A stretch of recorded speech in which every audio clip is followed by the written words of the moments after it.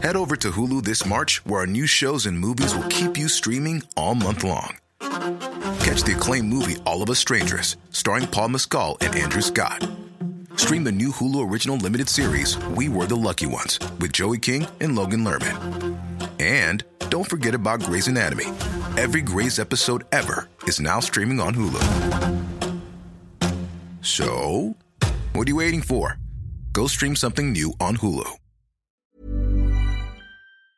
This dad refused to buy food for a pet gecko, eventually leading to its death. This is why entitled parents do not deserve pets. My dad refused to buy food and starved our pet gecko. This childhood memory still keeps me up at night, which is why I'm currently up at 4 a.m. writing this. When I was around 13 years old, my dad bought my brother a leopard gecko for his 14th birthday. He wanted him to take care of the gecko to teach him a lesson in responsibility. Therefore, the duty of cleaning up after him and feeding the animal was left to my brother. At first, my dad bought some cups of mealworms for our gecko, but after a few months, he began to say that was my brother's responsibility. My brother worked at a fast food restaurant 1 day a week for a few hours, so he did have some income, but not much. He said that he didn't make enough money to buy the gecko food every week. Our dad also wouldn't drive him, so he had to take a bus to get to the pet store, which I guess further complicated things for him. Our gecko lived in the basement in my brother's room, and would go weeks at a time without his mealworms. In my desperate attempt to help the animal, I would go outside myself and try to catch bugs for him. I tried to find worms in the dirt, but the dirt in our yard was hard and I was never able to find any. We had a box elder tree that always had a good supply of box elder bugs, so I'd give him those. He ate them at first, but after a while he didn't show them any interest. I would have tried to buy worms for the poor guy, but I didn't have any income because I was too young to get a job. Remember guys, the OP is 13 at this time and their brother is just 14. Sometimes I would scrounge up some change, but I usually had to use this to buy reduced fare lunch at school. My dad at this time also stopped stocking the house with food. So, my brother and I, in addition to the lizard, were starving. We went through all the canned food and dry staples that we had. And once we got through that, we would beg our dad to get groceries. My dad would get really angry and scream at us that there was plenty of food in the house. We just needed to stop being lazy and cook it. One night, he brought home a bag of maize flour to make a point of encouraging us to cook. I made some corn tortillas out of it a few times, but they weren't the best because I had nothing to eat with them. I wouldn't eat anything typically on the weekends when I didn't have school. And then, during the week, I could purchase a meal of 2 tacos and a cup of rice for about $1.20. That was my one meal a day. Anyway, I felt like my dad was turning a blind eye to the fact that we had a starving lizard in our basement. So I decided to move the enclosure to our kitchen. That way, he'd have to see the lizard every day. I thought if he could see the lizard every day, he would feel bad and start buying him food. Well, this did not happen. Eventually, the gecko took a turn for the worst. He stopped eating the box elder bugs and started sleeping in his water bowl. At the very last minute, when it seemed clear that this animal was going to die, my dad went to the pet store and grabbed some things for him. He fed the gecko some white paste stuff that was supposed to help him, but of course, the gecko was way too far gone at this point. He died. Once he died, my dad said he was disappointed in my brother for not taking care of him. I'm still traumatized by what happened. I feel an immense amount of guilt for not being able to do more. I wish I tried to advertise the gecko online and sell him to someone who would take care of him. I wish I tried harder to find bugs for him to eat. I wish I tried to take him back to the pet store and ask them to take care of him. I wish I thought of calling the Humane Society and surrendering the gecko. I worry that the box elder bugs I gave the gecko may have hurt him, because I read that outside bugs can have mites and parasites. I also worry that moving the gecko from the basement to the kitchen may have put him in an environment that was too cold for him, since the basement stayed warmer. I looked up all the essentials when it comes to taking care of a gecko, and I feel awful about the enclosure my dad had for him. He only had a small heating pad on the side of the tank to keep him warm, and I'm sure that didn't keep the temperature high enough for him. I always feel sad now when I see geckos. Rest in peace, Steve. I'm so sorry for the life my family took from you. You deserved so much better. Honestly, guys, stories like this are just so sad to read because I don't know how old OP is. They don't mention it in the story, but to feel this way still, to feel this guilty so many years later, probably, when really none of this was your fault at all. I can say that as somebody objective looking at this from afar. This is all the fault of your dad. Like, you feeling guilt is such a shame because you tried your very best. Like, you know, you did everything that you could think of at the time. You even went outside to find bugs yourself, dig for bugs for your gecko. Now, that's an insane level of commitment, something that your dad clearly didn't show. And the fact that you feel guilty about it is just sad because really you shouldn't. None of this is your fault at all. I mean, the terrible thing about this is that it's not just the animal that was getting rejected, it was you and your brother as well. You tried your best, as your brother did as well, to look after the animal, but ultimately, when a dad isn't even buying their own kids' food, yeah, they're probably not in the best position to look after an animal either. That is mental. I hope that, you know, some sort of repercussions came against your dad, or at least they can do subsequently, because not looking after your kids and their pet, like, that is crazy. What I would say though is instead of being cruel and hardened like your dad, it's good that it sounds like you're an empathetic and loving person, OP, and you have none of your horrible father's qualities. That's at least one positive to come from this, if there are any at all. My god, your dad though. What a terrible, terrible bloke. Now moving on to our next entitled parents post.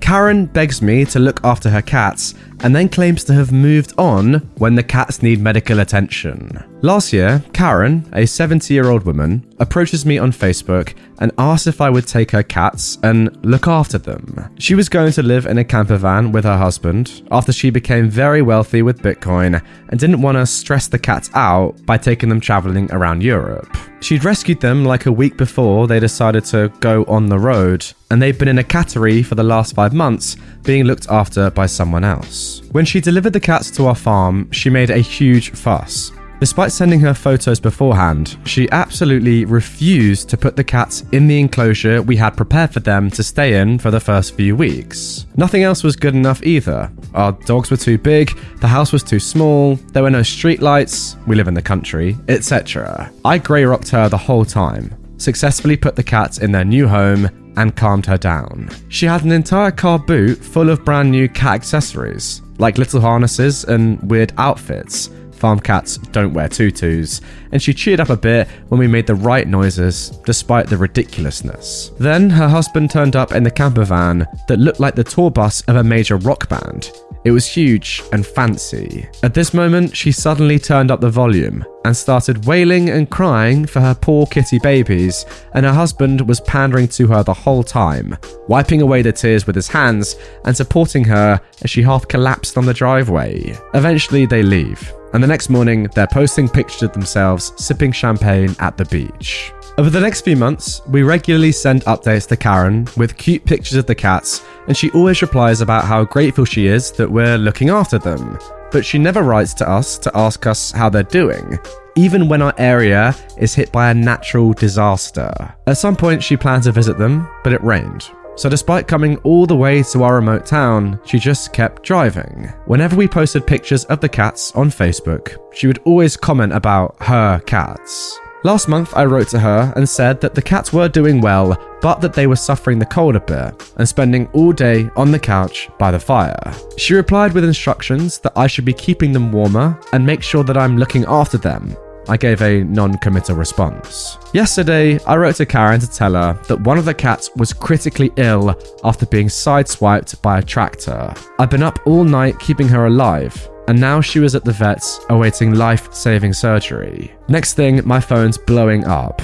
It's Karen's husband screaming down the line, asking me, "What exactly are you getting out of upsetting Karen all the time with your messages?" I tried to answer, but obviously he hadn't called to listen. He proceeded to tell me that I was a sadist, a bully, and an abuser, and that Karen had given us the cats, so why am I upsetting her with these messages when she's moved on? I apologise for any offence given, and tried to explain that I only thought she would want to know, since they were her cats originally and she loves them so much. His answer to that was to demand I delete Karen's number from my phone and never contact her again, because she wasn't interested, and not to give any more updates on the cats. I said, "Okay, sorry, I'll no longer contact you about the cats," and then he hung up. 3 hours later, I get a message from Karen, all about how terrible this is for her. She can't cope with the thought of the cat being ill, and it's not her husband's fault for shouting. He's just trying to protect her from this unbearable pain. I told her I thought it was really unkind of her husband to shout at me, since I'm in the middle of a pet crisis, and I was only trying to do the right thing by keeping her informed.